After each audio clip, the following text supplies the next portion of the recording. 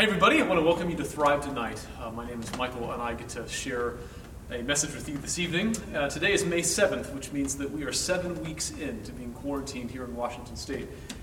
And, regardless of whether there's a quarantine on or not, Thrive is still meeting. If this is your first time joining us, this is a multi-church young adult ministry that you've hopped on with. And we gather from churches all over the area, from different backgrounds, different places, united by Christ.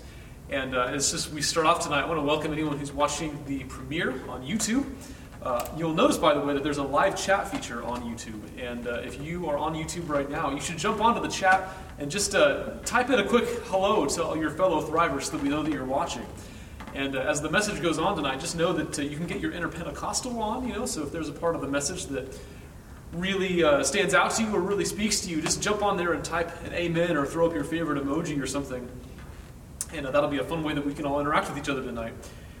What we're going to do this evening is launch into a new series. We're going to spend the next couple of weeks in the book of Psalms. And we're going to focus in this book on the theme of prayer. Now, here's how this has come about. For me, I think over the last couple of weeks, this whole time has been so unusual. It's been so unexpected. And I think what it's caused me to realize is that it's really, really easy to want to rest on your laurels.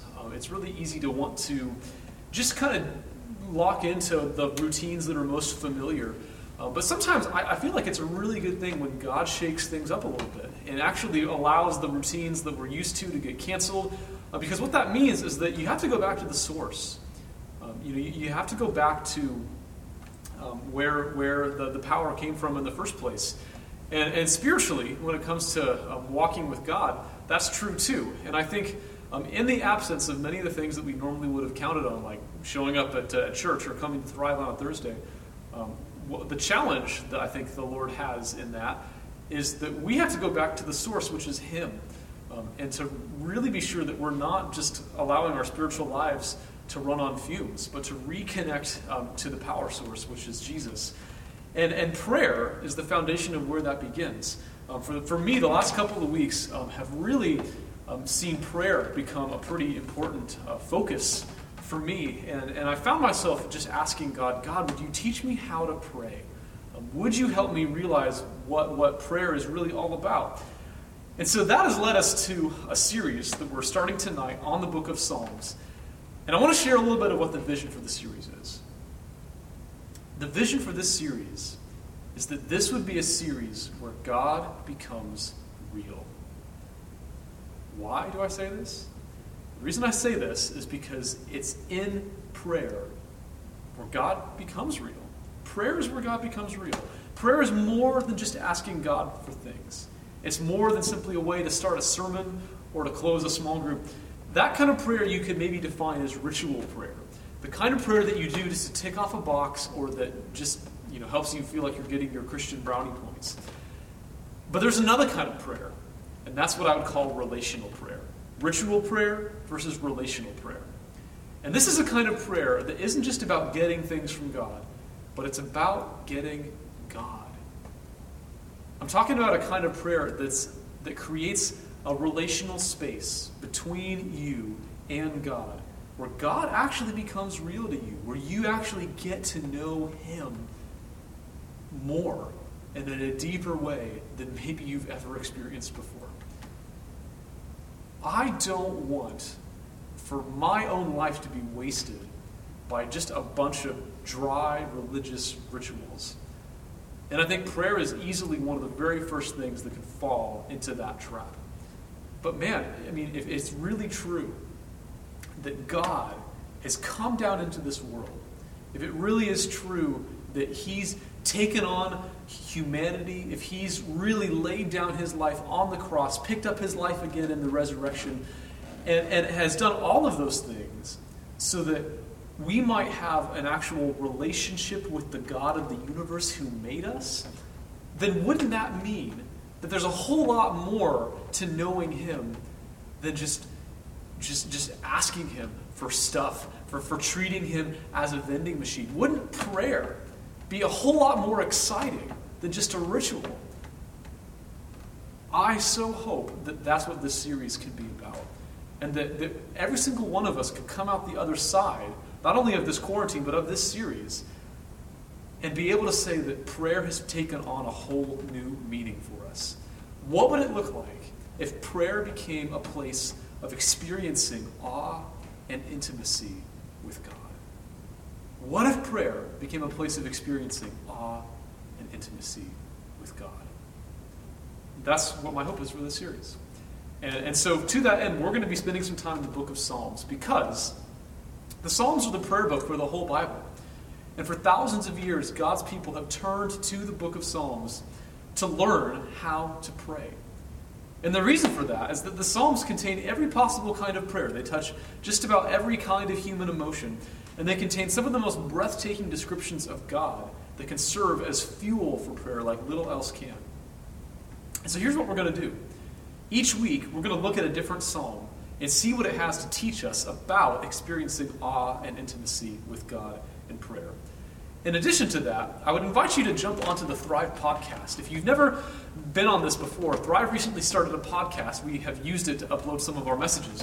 But for the next couple of weeks, what I'm hoping to do, maybe not on an everyday basis, but certainly a couple of times a week, we're going to have on that podcast a couple of short 5 to 10 minute little sets of devotional thoughts on various psalms that may be different than the ones that we're actually looking at here on Thursday nights. But we're going to be going through the Psalms. And I want to encourage you, jump on the podcast in the morning. Take just a quick listen to a couple of reflections on one of the Psalms that is highlighted for that particular day. And start to use the Psalms to help shape your own prayer life. Consider taking a couple minutes each morning and praying through a particular psalm. And I want to explain a little bit more of how you can do that as we go on through this message. So our message tonight, to introduce us to the book of Psalms, is going to take us to Psalm 73. There are lots of different kinds of psalms and lots of different kinds of prayers in the Psalms. There are prayers of petition, of asking God for things. There are prayers of adoration, prayers of worshiping God, prayers of lament, weeping before God. The thing that all of those kinds of prayers have in common, though, is that they're more than just rituals. They're encounters. They're encounters with God, where He becomes real to our hearts. And that's why Psalm 73 is the perfect place to dive into the Psalm book. Because the Psalm 73, more than any other psalm that I can think of, is a psalm about encounter. This is a psalm that recounts a journey of a believer who at the beginning of this psalm is a complete emotional and spiritual wreck, but who at the end of the psalm has broken out in praise. And the reason for that is because of the turning point of this psalm. The turning point is exactly the kind of encounter that I believe the Psalms invite us to have every time we come to them. And so I want to look at this psalm, Psalm 73, and I want to see exactly what this encounter is and what it means for us and for the author of this psalm. So what I'd like to do is I'd like to read this psalm out loud for you, and then we're going to look at it under 3 headings. So if you would, grab a Bible and turn with me to Psalm 73. Psalm 73, a psalm of Asaph. Surely God is good to Israel, to those who are pure in heart. But as for me, my feet had almost slipped. I had nearly lost my foothold, for I envied the arrogant when I saw the prosperity of the wicked.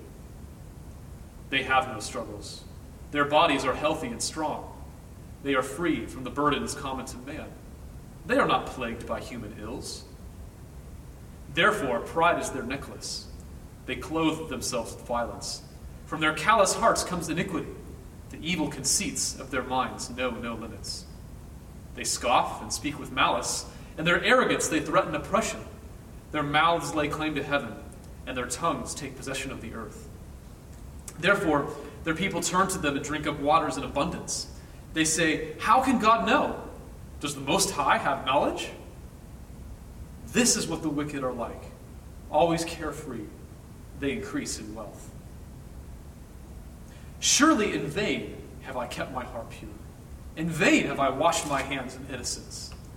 All day long I have been plagued. I have been punished every morning. If I had said, I will speak thus, I would have betrayed your children. When I tried to understand all this, it was oppressive to me, till I entered the sanctuary of God. Then I understood their final destiny. Surely you place them on slippery ground.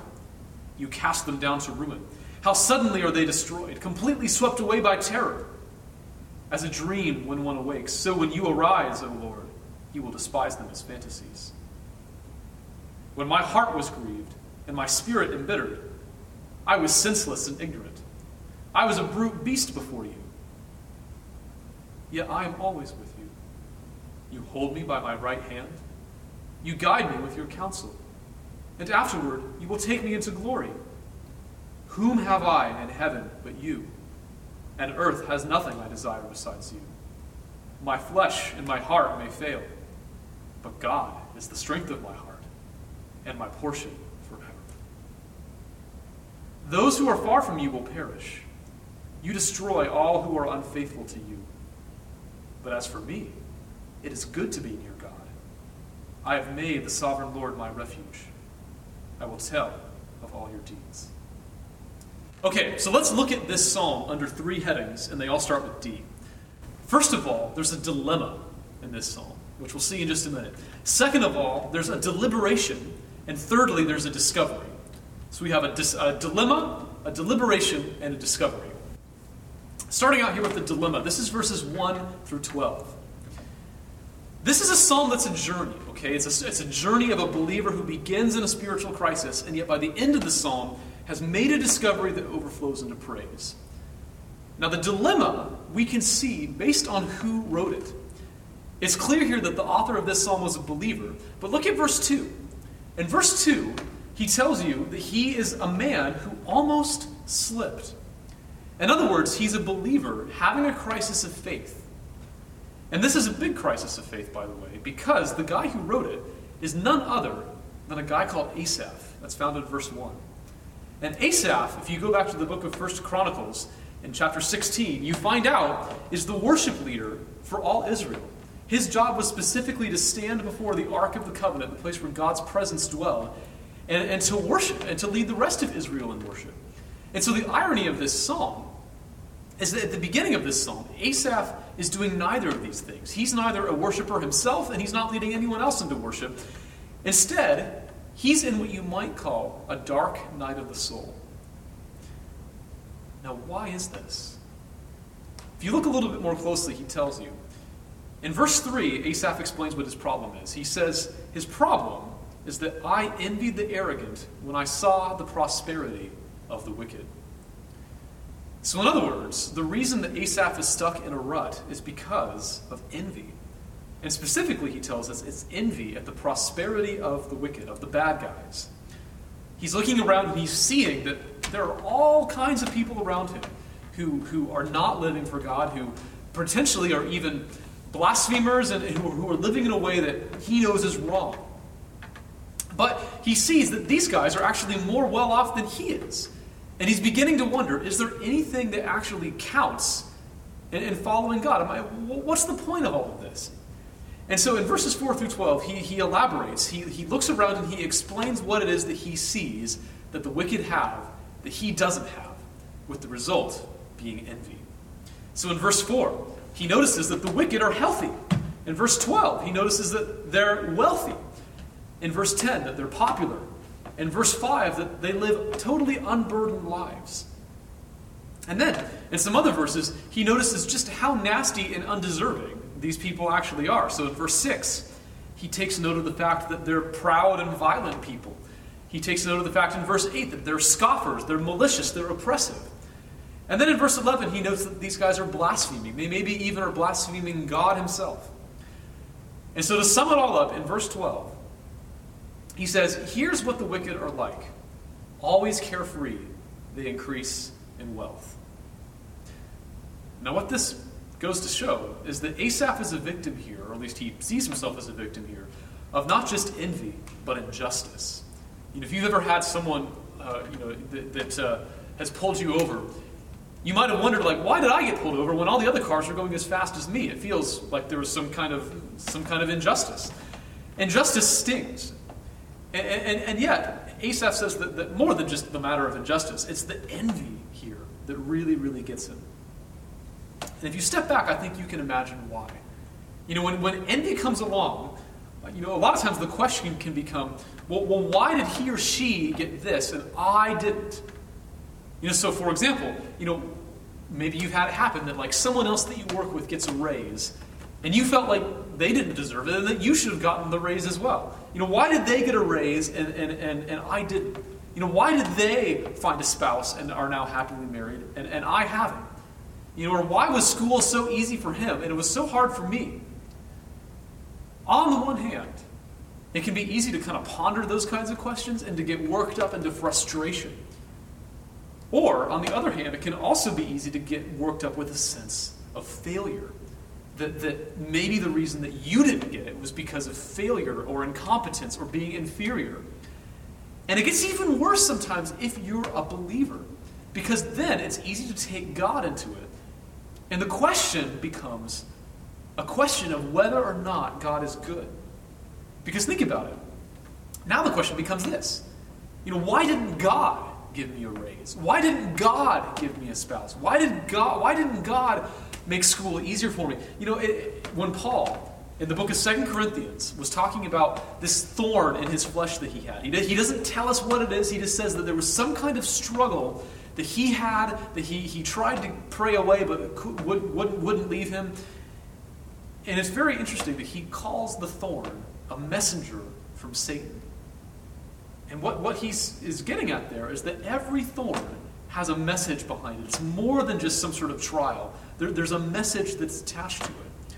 And I think in this case, the message oftentimes is that God is holding out on me. Asaph is looking around and he's seeing all the things that the wicked have that he doesn't have.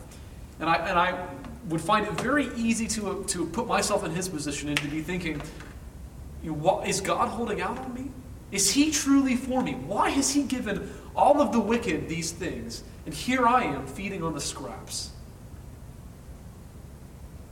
Satan's most devious tactics are always an attempt to question the goodness and the character of God. This is why Asaph's trial, his dark night of the soul, is so dark.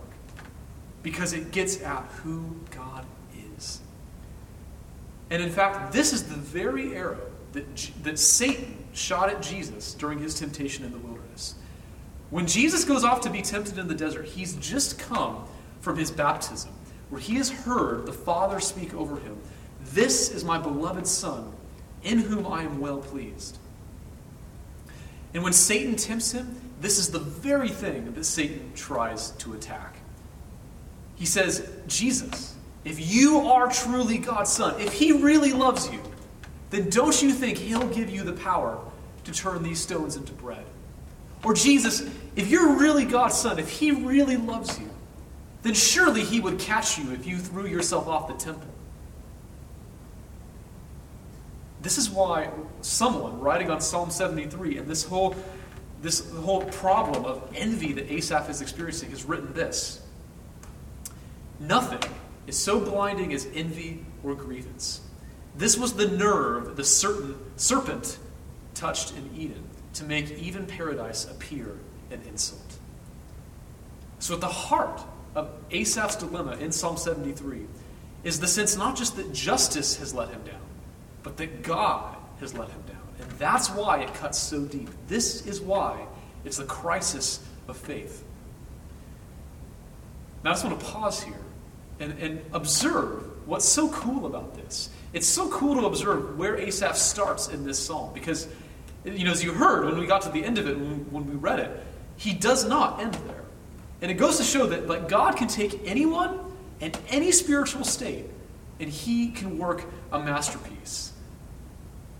So wherever you are, whatever the state of your faith feels like right now, just be encouraged that God is able to take a guy who's as down in the dumps as Asaph and turn him into an incredible, living, breathing masterpiece of faith.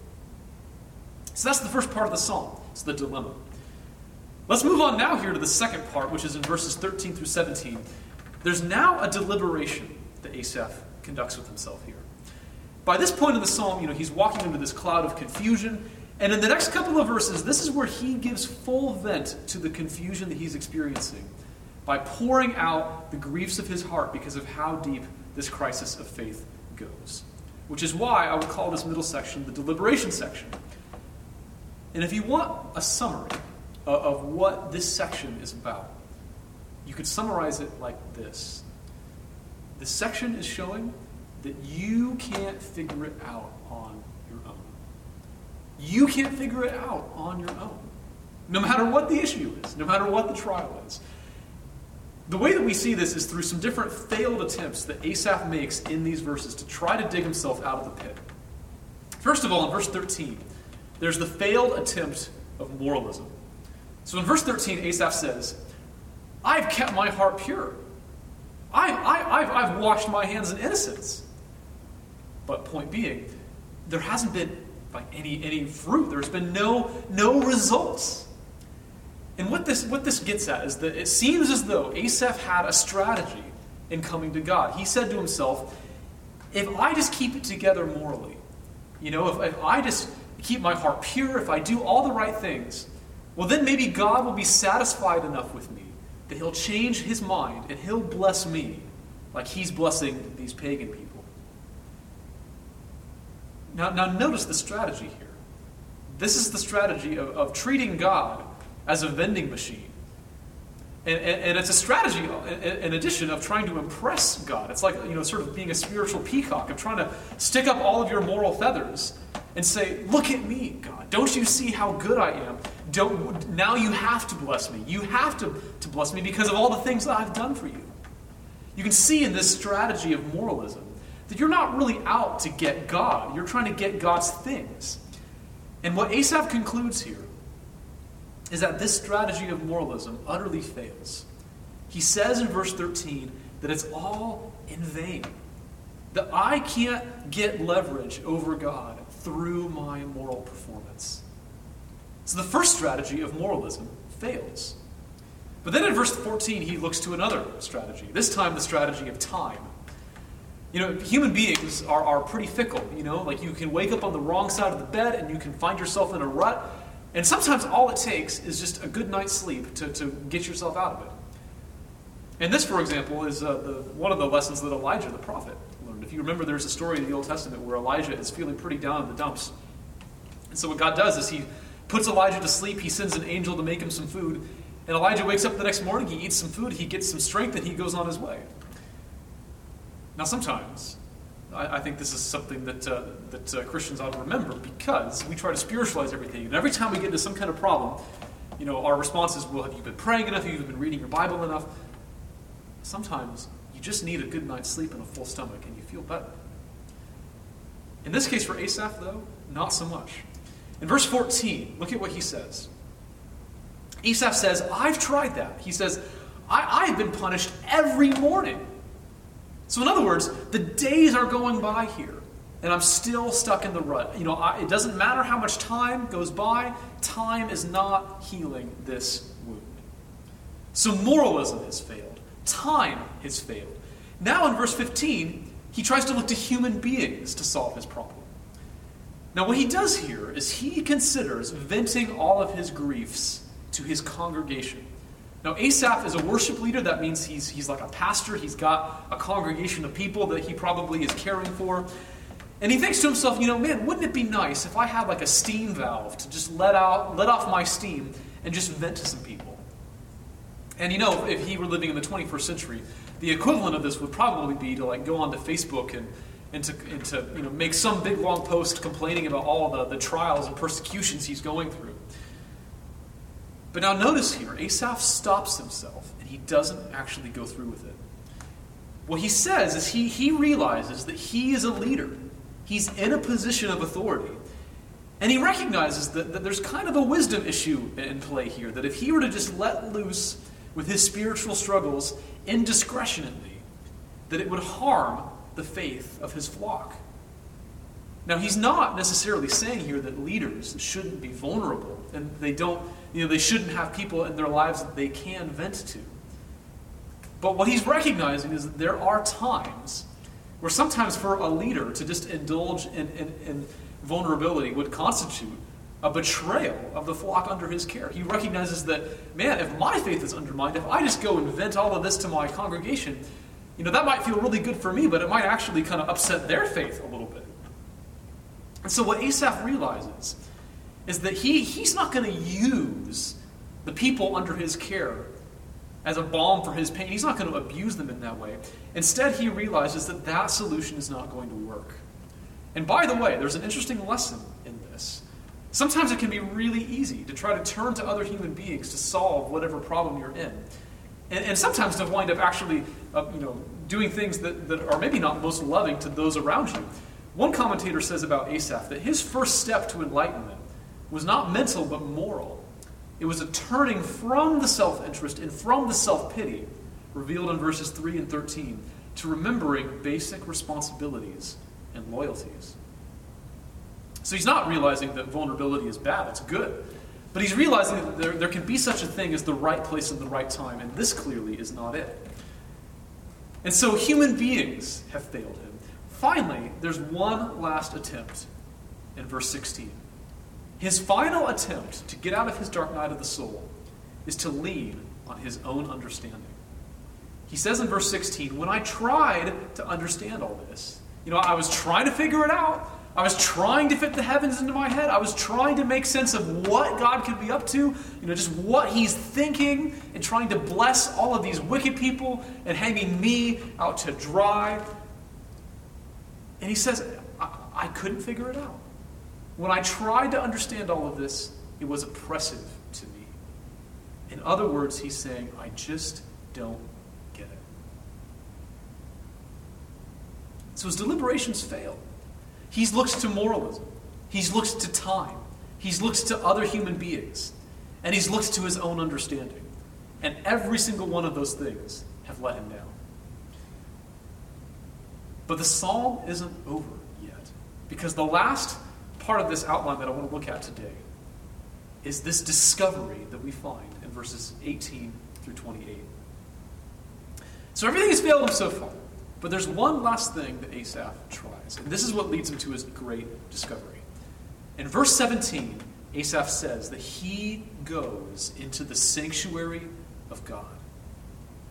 Now, this would have been wherever the place that God's presence dwelled. I don't know for sure that the temple would have yet been built in Asaph's day, but there was still an Ark of the Covenant. Back in the Old Testament, God's presence would come in sort of a localized place, and that's eventually why the temple was built, to give a home for that presence to dwell in. And so when Asaph tells us that he goes into the sanctuary of God, what he means is that he gets into God's presence.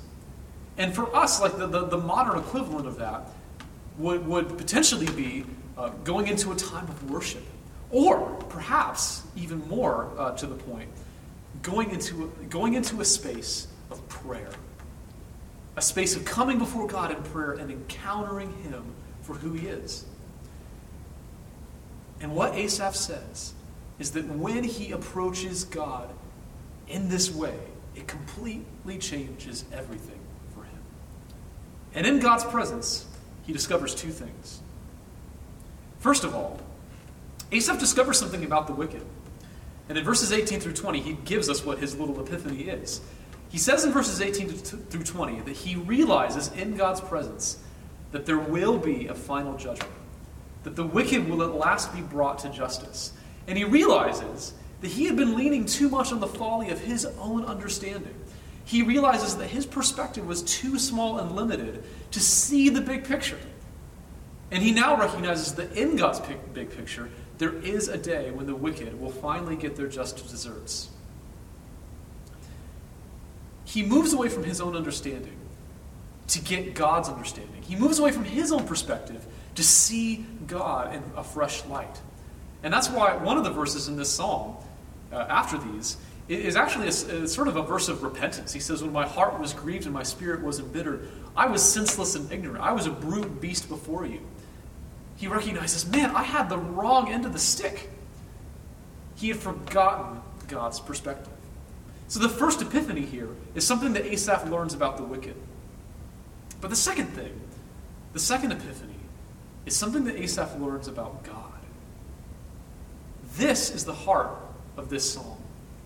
And it's perhaps one of the most magnificent reflections in all of the Bible on what it is to have our personal relationship with God. And so I want to read these verses again, verses 23 through 26. Yet I am always with you. You hold me by my right hand. You guide me with your counsel.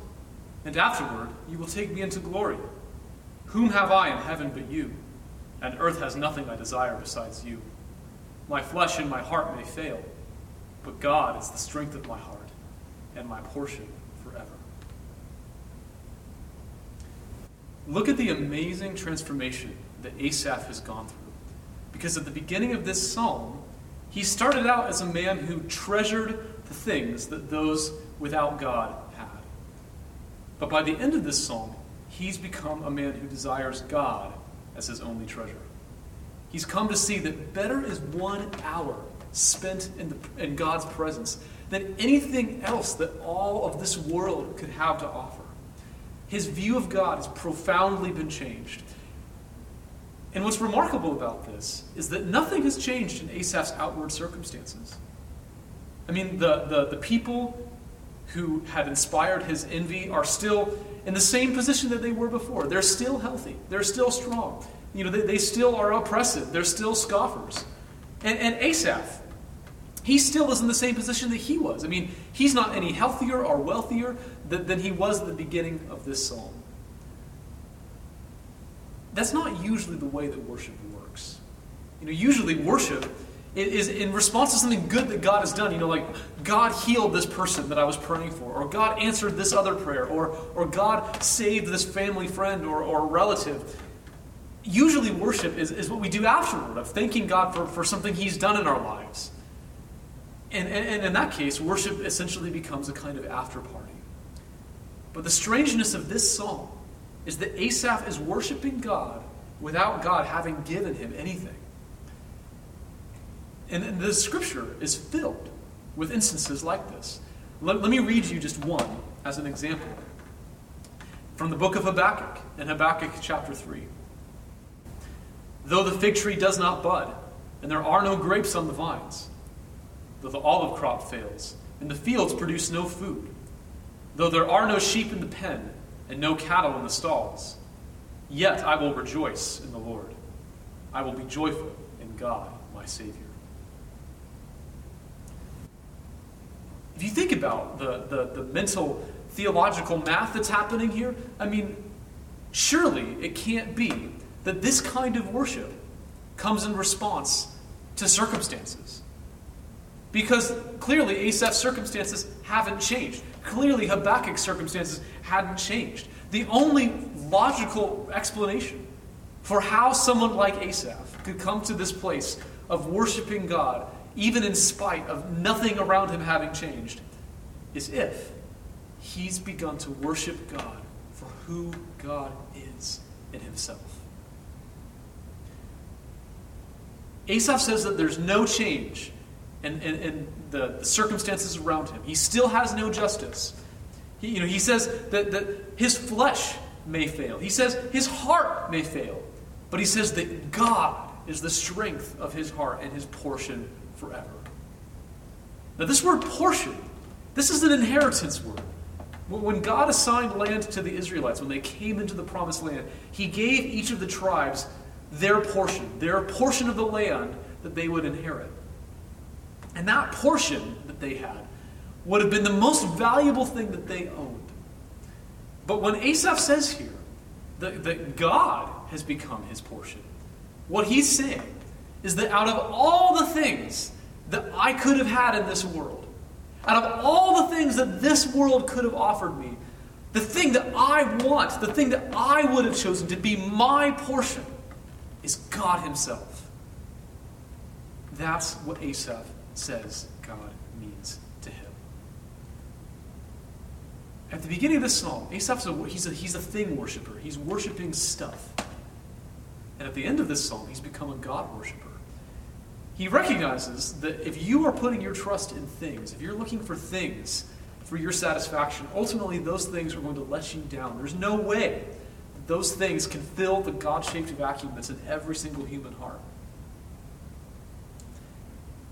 And he recognizes that God's presence is so much more powerful, so much more satisfying than anything else that this world has on offer. I want to close now by taking all of what we've looked at and relating it back to prayer. Why start with a psalm like this for a series on prayer? The reason that this psalm is just the perfect way to begin is that one encounter with God changes everything for Asaph. It changes everything for him. And the kind of encounter that Asaph has is what prayer is meant to be. I mean, imagine if the vision that we had of prayer switched from just being another box that we tick off to what he experiences here. Where he discovers that, man, getting to spend time in God's presence, it just changes everything. I mean, why would we want it any other way if it really is true that God has laid down his life for us so that we can have a relationship with the God of the universe? I mean, wouldn't you want to know this God? Wouldn't he be the kind of being, the kind of God that you would be curious about, that you would want to get to know, that you would want to be in his presence? This is what prayer is meant to be. This is what prayer is meant to be. And this is the kind of prayer that the Psalms are all about. The Psalms are an incredible treasure chest that walk through every single attribute of God, every single kind of human emotion, and it connects the dots between the two. Which is why, for the next couple of weeks, we're going to journey through them. And just as we close here, I want to share a little bit more of what I hope this series will be in the weeks ahead. In the weeks ahead, we're going to look at some different psalms. You know, there are many different kinds. There are psalms of lament, psalms of worship, psalms of thanksgiving. But each one is going to have something to teach about what it looks like to encounter God and for prayer to be this relational space between God and us. And instead of simply talking about it, I hope that we do it. I hope that we practice it. And so to that end, the Psalms can be the very first tool to help us with that. Over the next couple of weeks, I would really encourage you to maybe experiment in prayer in a way that you haven't before. To take some of these Psalms and to begin to pray them. And what that can look like is maybe read through a Psalm, maybe read through one or two Psalms, just depending on how much time you have. And instead of just reading it, instead of just allowing the words to kind of go in one ear and out the other, read at a pace that allows you to really chew and meditate on what each word, what each line is saying.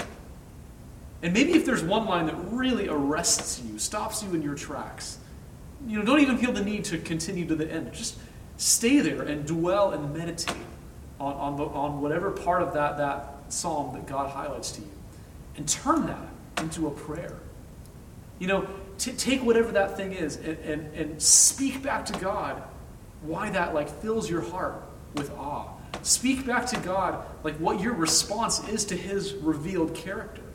Take the Psalms, take the language of the Psalms, and turn those into the language of prayer. And I think what you'll find is that as the language of Scripture becomes the language of our own prayers, it opens prayer up into this amazing encounter with God for who he is, rather than God as simply a reflection of who we think he is. In addition, I want to just call your attention back to the podcast. And if you're looking for some devotional thoughts on some different Psalms to kind of stir the pot as you look at the Psalms on a regular basis for your own prayers, then the podcast is a great way to do that. So just jump on there and take a couple minutes each day just to listen to some reflections on the Psalms, and then consider trying, maybe even on a daily basis, to pray those Psalms. That's something that we'll do over the next couple of weeks as we take a look at this wonderful book called the Psalm Book. So with that, let me pray for us. If you're not on Zoom already, I would encourage you to jump back on Zoom right now so that we can head to small groups. Let me pray for us, and then we're going to move now to our small groups. Heavenly Father, I cry out right now to you and ask that you would help us to have prayer be a place where we encounter you, where we fall in love with you, and that completely turns our lives upside down in the most awesome and radical way. Lord, we need your Holy Spirit. He's the only one who can take the things of God and communicate them to us. Give us a hunger to meet you in prayer. Help prayer be a relational space where we encounter you. And would you become real to us over these next few weeks as we dwell on this subject of prayer. In Jesus' name.